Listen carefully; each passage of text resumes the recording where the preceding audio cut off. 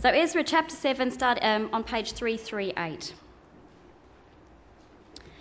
After these things, during the reign of Artaxerxes, king of Persia, Ezra, son of Seraiah, the son of Azariah, the son of Hilkiah, the son of Shallum, the son of Zadok, the son of Ahitub, the son of Amariah, the son of Azariah, the son of Meraioth, the son of Zerahiah, the son of Uzzi, the son of Buki, the son of Abishua, the son of Phinehas, the son of, I practiced this one,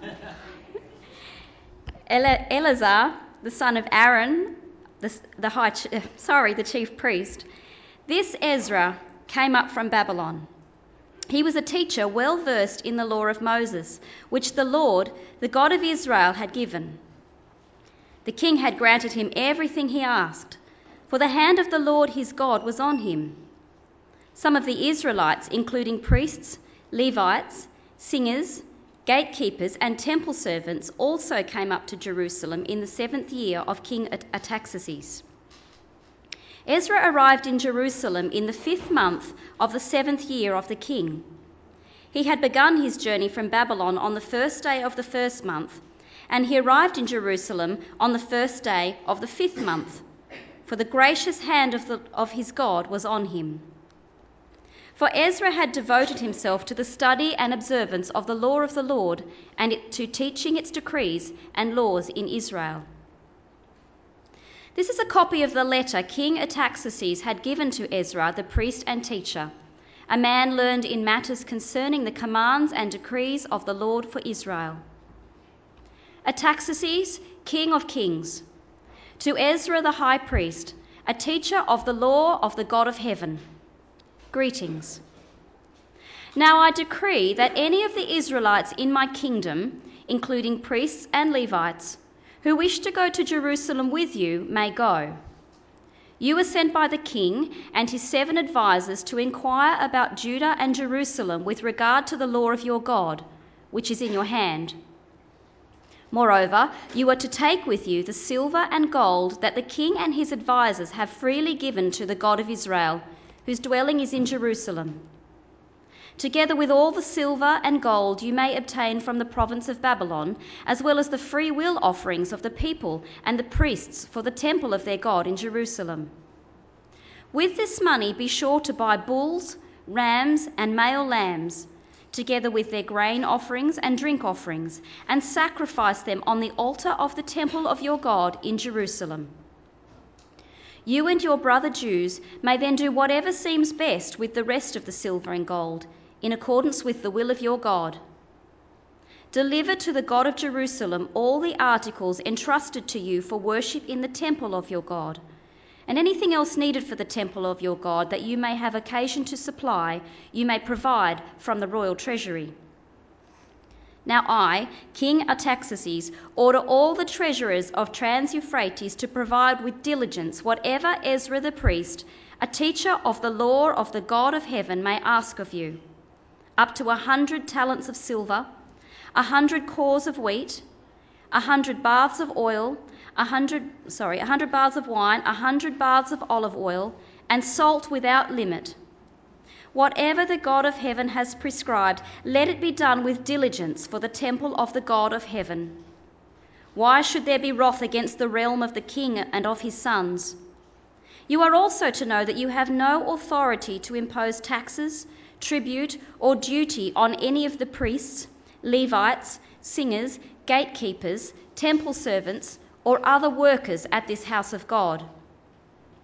And you, Ezra, in accordance with the wisdom of your God, which you possess, appoint magistrates and judges to administer justice to all the people of the Trans-Euphrates, all who know the laws of your God, and you are to teach any who do not know them.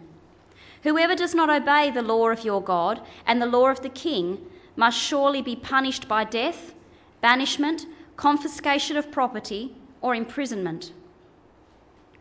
Praise be to the Lord, the God of our fathers, who has put it into the king's heart to bring honour to the house of the Lord in Jerusalem in this way, and who has extended his good favour to me before the king and his advisers and all the king's powerful officials. Because the hand of the Lord my God was on me, I took courage and gathered leading men from Israel to go up with me. Amen. Well, let's pray and think about this good passage and see what we can get out of Ezra 7 and 8. Let's pray.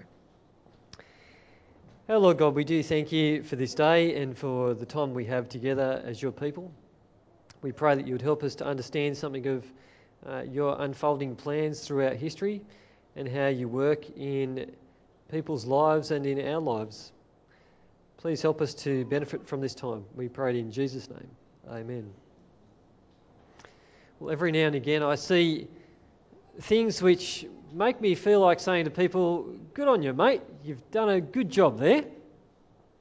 Noble ambitions in action. Often I feel a bit that way when I see footage of Fred Hollows in some of the little short clips, those commercials where people who are once blind but now can see. And then hearing Fred say things like, every eye is an eye. Operating on anyone's eye is just as important as operating on the Prime Minister or the King. Apparently Fred heard about a civil war in Eritrea a few years back. And he heard that there weren't very many eye doctors at all helping the people out there who were suffering from eye problems. And this is what he said about the situation. Each year in Africa, about 2.5 million people go blind. And they just go blind.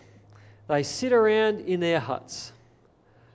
It's a dreadful thought, isn't it, to think about that sort of situation. I sat there when I read that quote and I covered my eyes over for a while sitting at my desk. And even 2 minutes with hands over my eyes wasn't very much fun. And how bored would one get just hanging around a hut for the rest of their lives without being able to see? And so Fred put his ambition, his noble ambition, into action, and he got a team mobilised to go over and help out in Eritrea. He made lenses, I think, to stop cataract blindness. And each week in my wife's optometry practice where she works, someone comes in. Every week, she says, that at least a couple of people and talk about the work of Fred Hollows. And that was over 18 years ago that he died. He's left a pretty significant impact. It's impressive, isn't it, when people put their noble ambitions into action, and I take my hat off to them. However, I must say, it does sadden me to think that some people might do great things, but not with respect to the glory of God. They might be doing great things, but with no credit to the God whom has made us and given us resources and the gifts and abilities that we have to do good things. And I think that's where, as we look at the book of Ezra, a character like Ezra stands apart. He stands as a different kind of person to other perhaps great people who don't necessarily want to glorify God. Today we're invited to look at Ezra and his life and his character, and we can think about his life and how faithful he was, and then maybe reflect back to our own lives and ask some good questions like, whose glory will we seek in our lives? Are we going to stand with Ezra and seek his aims to serve the Lord, or are we going to be self-seeking? Well, Ezra lived at a time when there were some very big problems for Israel. We saw this come up in chapter 5 when the enemies of Israel asked about the temple and why it needed to be rebuilt. And they said, because of our fathers angered the God of heaven, he handed them over to Nebuchadnezzar, the Chaldean, king of Babylon, who destroyed this temple and deported the people to Babylon. And so Ezra lived at a time when he grew up in exile in the wake of a disaster where the people have been uprooted from the land, cast out. It was a desperate situation which they experienced, a dreadful situation. From time to time we see footage of places overseas in Africa where people are starving, and it's a horrible situation we're presented with. Or we hear about Rwanda and two tribes brutalising each other. Well, if we had a documentary that went back in time where we could see the destruction of Israel, we'd see some horror like this. It's mentioned in Deuteronomy 28 verse 49. The Lord will bring a nation against you from far away, from the ends of the earth, like an eagle swooping down, a nation whose language you will not understand. A fierce-looking nation without respect for the old or pity for the young. They will devour the young of your livestock and the crops of your land until you are destroyed. They will leave you no grain, new wine or oil, nor any calves of your herds or lambs of your flocks until you are ruined. And then down to verse 62 we read, you who were as numerous as the stars in the sky will be left but few in number, because you did not obey the Lord your God. Just as it pleased the Lord to make you prosper and increase in number, so it will please him to ruin and destroy you. You will be uprooted from the land you are entering to possess. Now, God is faithful to his promises. He was faithful to bless those people who loved him and served him, and to curse those who rejected and rebelled against him.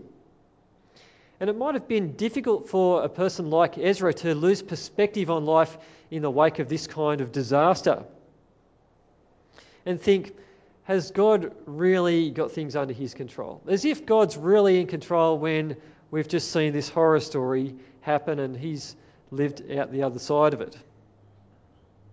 Well, I wonder if you've ever been tempted to think in those terms as well. When things don't always go your way, are you tempted to think, well, maybe God's losing his grip on reality. Maybe he's losing his grip on control in life. When we're in the midst of confusion, it's okay, isn't it, sometimes when things are going well. But it's in the midst of confusion, when things don't seem to be working out the way we planned them to or expected them to, that's when we start to question whether God's really in control. Well, what we continue to learn from this book of Ezra is God has his sovereign hand over all events. And we see this even at the very beginning of the book. If you turn back to chapter 1, verse 1, we read in the first year of Cyrus, king of Persia, this is chapter 1, verse 1, in order to fulfill the word of the Lord spoken by Jeremiah, the Lord moved the heart of Cyrus, king of Persia. In another translation, it says, the Lord stirred the spirit of Cyrus, king of Persia. And what we see is that at one time when Nebuchadnezzar had sacked Jerusalem and stolen the vessels that were in the temple that adorned it, he took them out of that temple and he took them back to his temple in Babylon. And it was almost a way of saying, I won't be too flippant, but our God's better than your God, and we've beat you. I was going to say, yeah, but that's not quite how I think it was in those days. Getting a bit too ridiculous there, but this is a serious time, and Nebuchadnezzar's taken the vessels back to Babylon, and now we see something that they probably didn't quite anticipate, although it was prophesied by Jeremiah. And Cyrus has brought those vessels back to Jerusalem. The temple's being rebuilt, and in a sense, we're seeing that the exile has finished. Well, by the time we get to chapter 7, a few years have rolled by from King Cyrus. It's gone from King Cyrus to King Darius to King Artaxerxes. And what we see is that King Artaxerxes has moved also, God's moved in his heart to bring more vessels back. So we'll see that in verse 19 of chapter 7. Deliver, this is what Artaxerxes said to our friend Ezra. Deliver to the God of Jerusalem all the articles entrusted to you for worship in the temple of your God.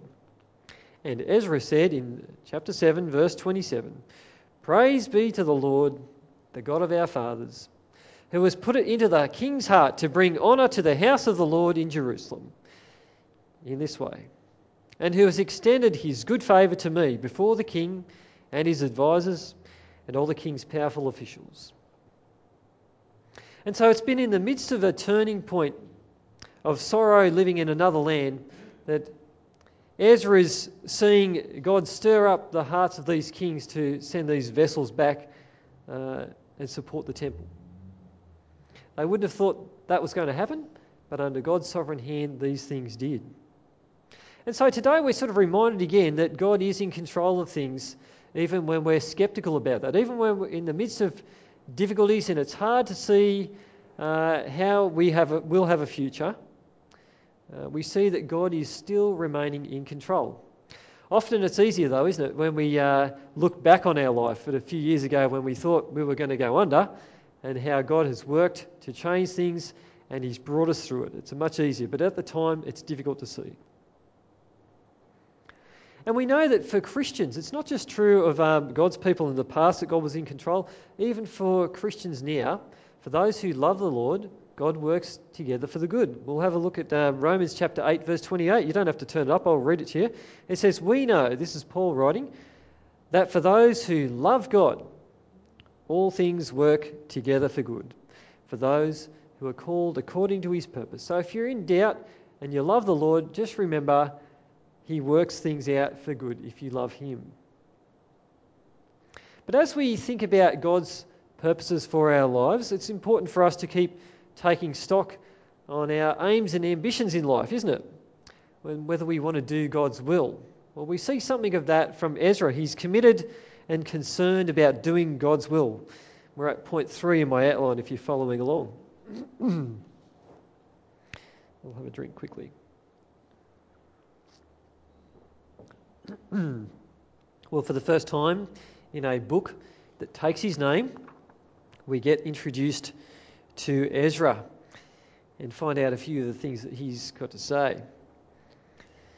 In chapter 7, verse 1, where it says, "After these things," we're being taken back to the idea that the temple has now, started to be rebuilt. That was.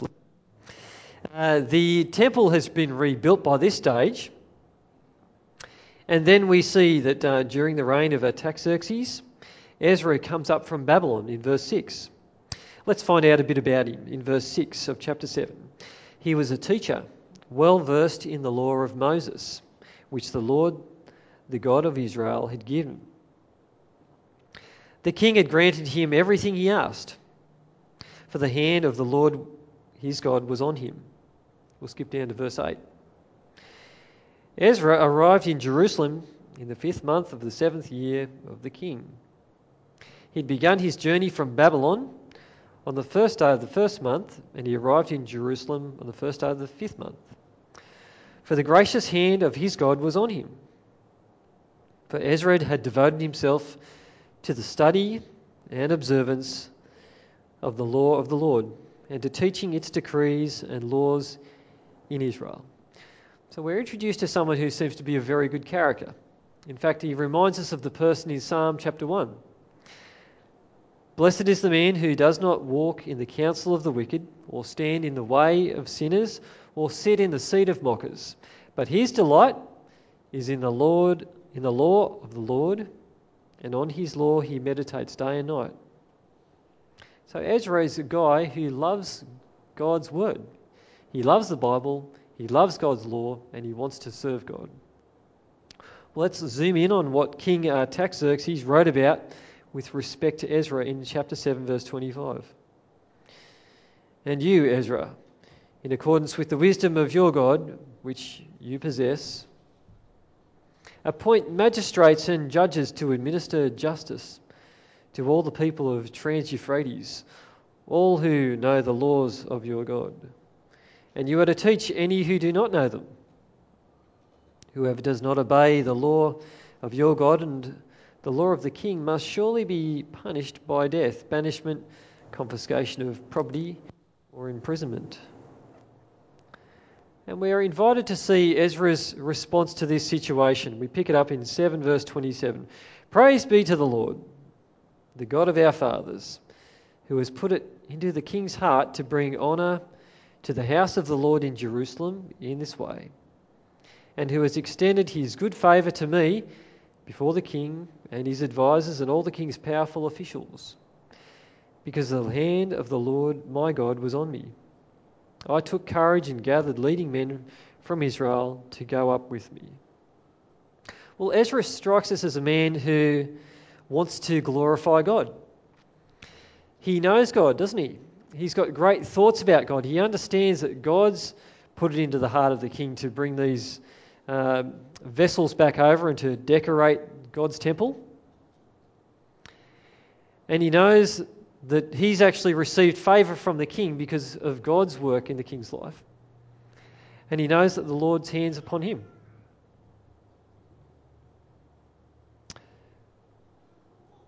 Ezra is concerned to be of good character, to love God and to live his way. And he's also committed to taking up other godly people to lead God's people over in Israel. So what can we take away from a guy like Ezra? Well, to start with, he actually loves God's word. And that's an encouragement for us as well. It can be hard, can't it, to sit down and spend time reading the Bible and working through things which are sometimes a bit difficult to read and understand. And that's probably why it's good having Bible study groups to be part of, isn't it? Because in a group we can talk about things and make it meaningful and work through things that we don't understand, and it keeps us accountable to read our Bibles. Sometimes if we didn't meet up to read Bibles as a group, it might drop off the radar a bit. But Ezra is a guy who does love God's word. I've always appreciated people who've taken the time to teach me. My teachers and I used to get on pretty well. I learnt a lot of things, but I was particularly grateful for those people who took the time to open God's word to me and explain it so that I could understand it and understand the Lord Jesus and build my life on him and his words. The good news is, friends, we've all got a role to do that with each other. As Christians, we each have the job of letting the word of Christ dwell in us richly. And Paul tells the Colossian church, and he tells us as well, that we are to teach and admonish one another in all wisdom. When we're reading God's word, we're actually correcting each other and we're rebuking one another. We're rebuking ourselves. And even as we sing psalms and hymns and spiritual songs, we're singing and teaching each other the good things about God as well. So we've got a responsibility to love God's word ourselves and also to teach one another. And that's a concern that Ezra had. Well, something else that's encouraging from this chapter is that there were many other people who wanted to love God and serve him. One of the reasons why we've had all these funny names to read in this book is because it's showing us that there's a whole lot of people who want to come back to Israel and to serve the Lord. Ezra is invited to actually appoint magistrates, judges, and people who know God's laws. And so what we get is this picture that it's not just a one-man band, it's not just Ezra and him alone, but there's a lot of people that are committed to serving God. And as we think about our life as God's people, the Christian life is not a solo man experience, it's not a one-man band.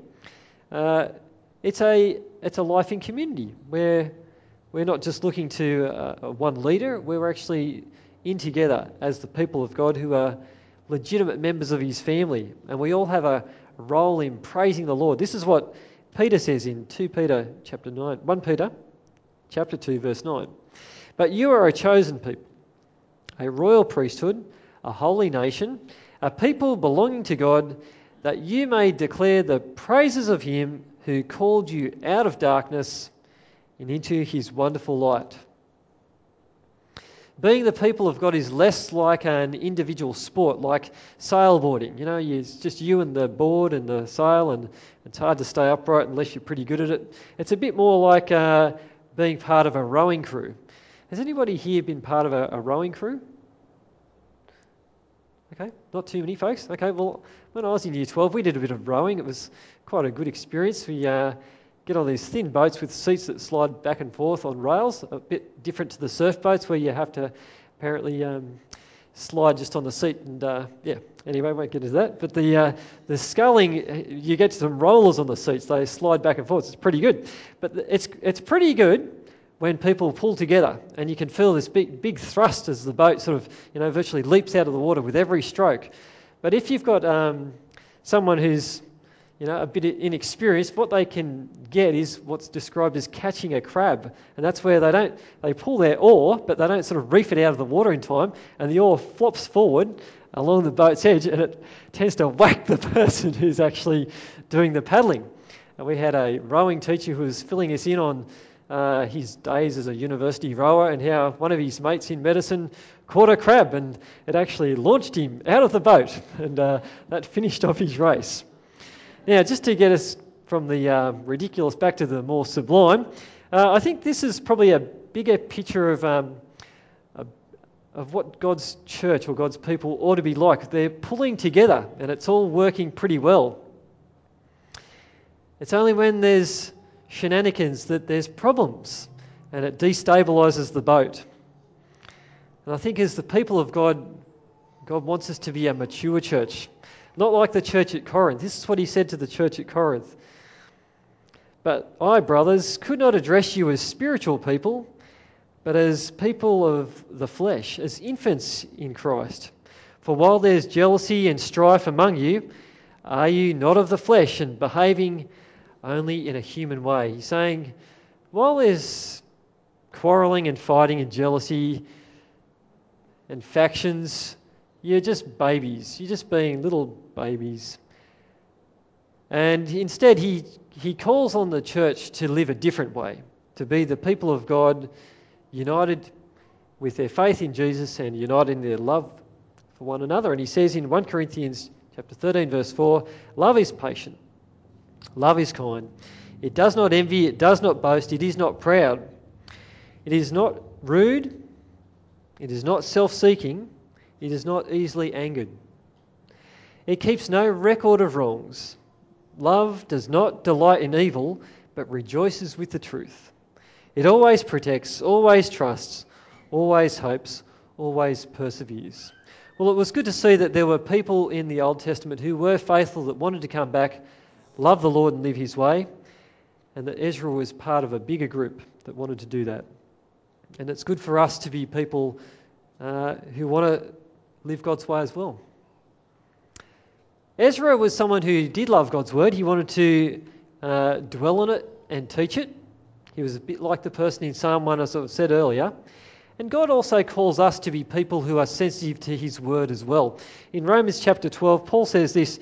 He says, do not conform any longer to the pattern of this world, but be transformed by the renewing of your mind.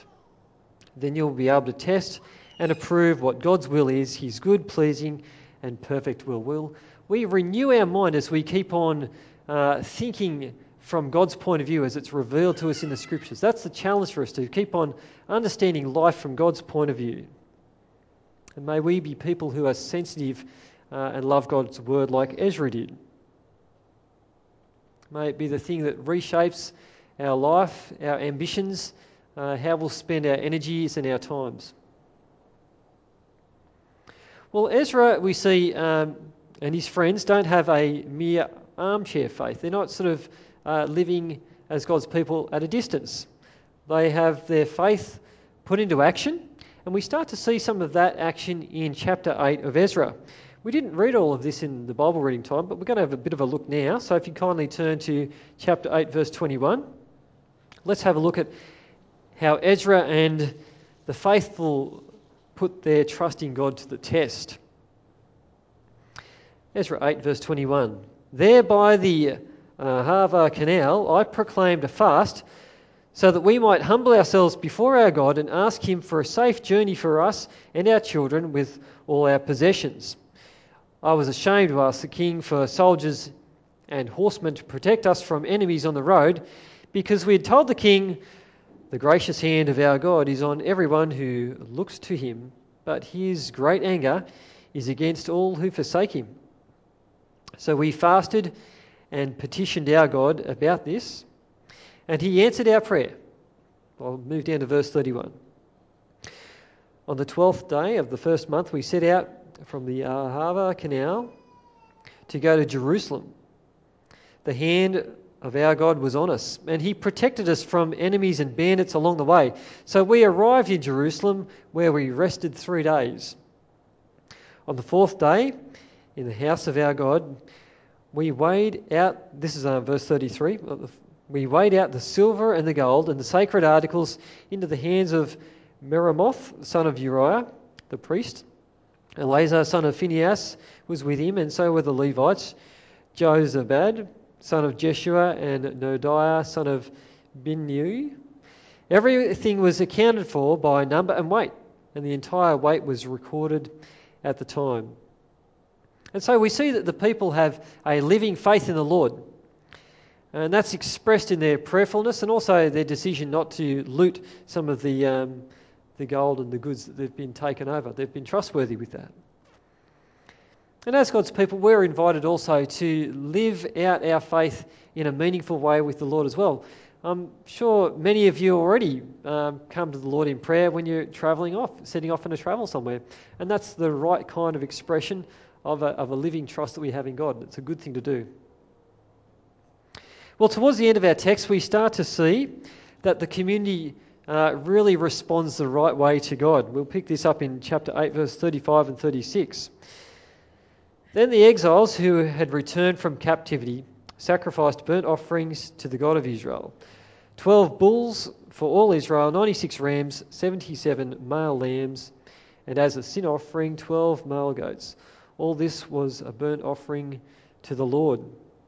They also delivered the king's orders to the royal satraps and to the governors of Trans-Euphrates, who then gave assistance to the people and to the house of God. Well, Ezra and a new group of people have been zealous to maintain the sacrificial system that God handed down. This was the way that they were to actually stay in tune with God, to keep in step with God. They could deal with their sin by offering the sacrifices and go home knowing that they'd been forgiven, that they'd done business with God. It looks like quite a good point, doesn't it, in their history. In fact, it looks a little bit like the time when there was a high point earlier at Solomon's time when the temple was made and dedicated to God. Yet the trouble with that high point, even at the time of Solomon, was that there were seeds of trouble already that had been sown. And Solomon had taken too much gold and too many horses from Egypt and foreign wives, and their devotion to other gods was ready to turn his heart away from God. And so we're left thinking, even at this good moment in the book of Ezra, what does the future hold? What does it hold for this group? Well, Scott's going to be filling us in a little bit more on some of the challenges that they're facing in the next couple of chapters. But we can at least say that Ezra is on the right track. He's committed to living as God's man back in the land under God's rule. They've experienced something of God's fulfillment to return them back from exile. But it doesn't seem that the glory of the temple is quite the same as it was. Has the temple had the glory of the Lord returned to it? The Shekinah glory of God, has it come back to the temple? Well, I'm not sure it has. And the trouble with this return from exile is that the people are still living in exile of sorts because they're still under the rule of another empire. They're still slaves, in a sense, underneath the Persians. They're not ruling in their own right under God. But Ezra is still aiming in the right direction. And the Bible tells us that there is an even greater deliverance to come. And it comes partly through, well, basically what we saw in our Christmas presentation play the other night. When the Lord Jesus comes, he comes to bring in the end times. He comes to bring in the supernatural new age, the age of the resurrection and the new creation. And he's also described as the firstborn from the dead, of the first of that resurrected age. And so, in a sense, there is a similarity between our station in life and in Ezra's. He hadn't yet experienced the final wrap-up of God's plans. And although Jesus has come, God's complete plans for his universe haven't come to an end yet. As they say, we've still got some way to go. But while we remain and be patient for the return of the Lord and the end of the ages to come, It's not a bad aim for us, is it, to take a leaf out of Ezra's book and to see someone who loves the Lord and is seeking to have an impact in the world as God's man. I read earlier about Fred Hollows and how he had some noble ambitions. And there's some wonderful things that he's helped to do and accomplish, and it is excellent to have seen. But in some ways, it could have been better. Listen to what I read in a newspaper article that talked a bit about Fred and his zeal to bring light and sight to people who are blind. The headline said, "The glorious hymn, Amazing Grace, declares, was blind but now I see. Fred Hollows put it another way, sight is life." It says, and like the divine grace of the song, Hollows brought sight ultimately millions of people in Australia and across the world. And accordingly, he has been almost deified since his death. At this time, it was 15 years ago. Indeed, his name is substituted for God's in his own foundation slogan, for Fred's sake. It's the sort of joke he would appreciate. Fred Hollows, who once studied for the priesthood, died an atheist. In the end, he cared too much about humans to devote his life to God. Well, I think it's a sort of a bittersweet ending there. He did some wonderful things, but it wasn't at the end of the day done for the glory of the Lord. That sort of marks him out from a different kind of guy to what we see of Ezra, who wants to have some zeal and do some good things, have some noble ambitions, but actually have it for the glory of the Lord, to see these people loving God and living his way. And I think we can take something from Fred, that it is good to love God's people, the creatures that God's made, but certainly not to love God is really falling short. And so I think the challenge for us is, as we think about our lives as God's people, is to think about whether we want to make our aims in life bound up with glorifying God, or whether we're more concerned to glorifying ourselves. Certainly we've been redeemed at a great price by our Lord Jesus. We enjoy his once-for-all perfect sacrifice. We're not under the old covenant system that was incomplete, if you like. We enjoy life with God through what Jesus has done. May we be people who want to seek God's glory and enjoy having an impact in the world under him for his glory. Let's pray. Our Lord God, we do thank you for this time that we've had to consider the life of Ezra and how he was zealous for your word, that he loved your word, that he wanted to live it out and teach others. Lord, we thank you that we can see there's a community that was bound together, united in their love for you and your law and your word. And Father, as we think about the kind of community that we are, we pray that you'd help us to be a mature one. Lord, we pray that whatever we do in the world, that we might not do things simply for our own glory, but we'd recognise and remember that we are your creatures and that we've received our gifts and abilities, life and health, and every good and strength, all from you. And that whatever we're using is because you've given it to us. We know that we're not from ourselves, Lord, but that you have given us all things. And we pray that if we do any good in the world, it might be to your glory. Lord, we thank you that people can do wonderful things and help open the sight of blind people's eyes. But Lord, we pray also for the news of salvation, that it goes out through the world, because we know it's important to have physical healing, but to be spiritually healed and to have life with you is above all the most important thing. And so, Lord, we pray for our own lives that we be not only dedicated to doing good, but that we be engaged some way, somehow in your mission to bring salvation to the ends of the earth. Lord, we pray that you'd continue to work in our lives, and we pray that you'd help us to be people who would love your word. And we ask for your help to continue to be rebuked by it as we read it, and to be changed and to grow as more holy people. And we pray that we'll continue to meet up with one another in small groups to do that as well. We pray for these things in Jesus' name. Amen.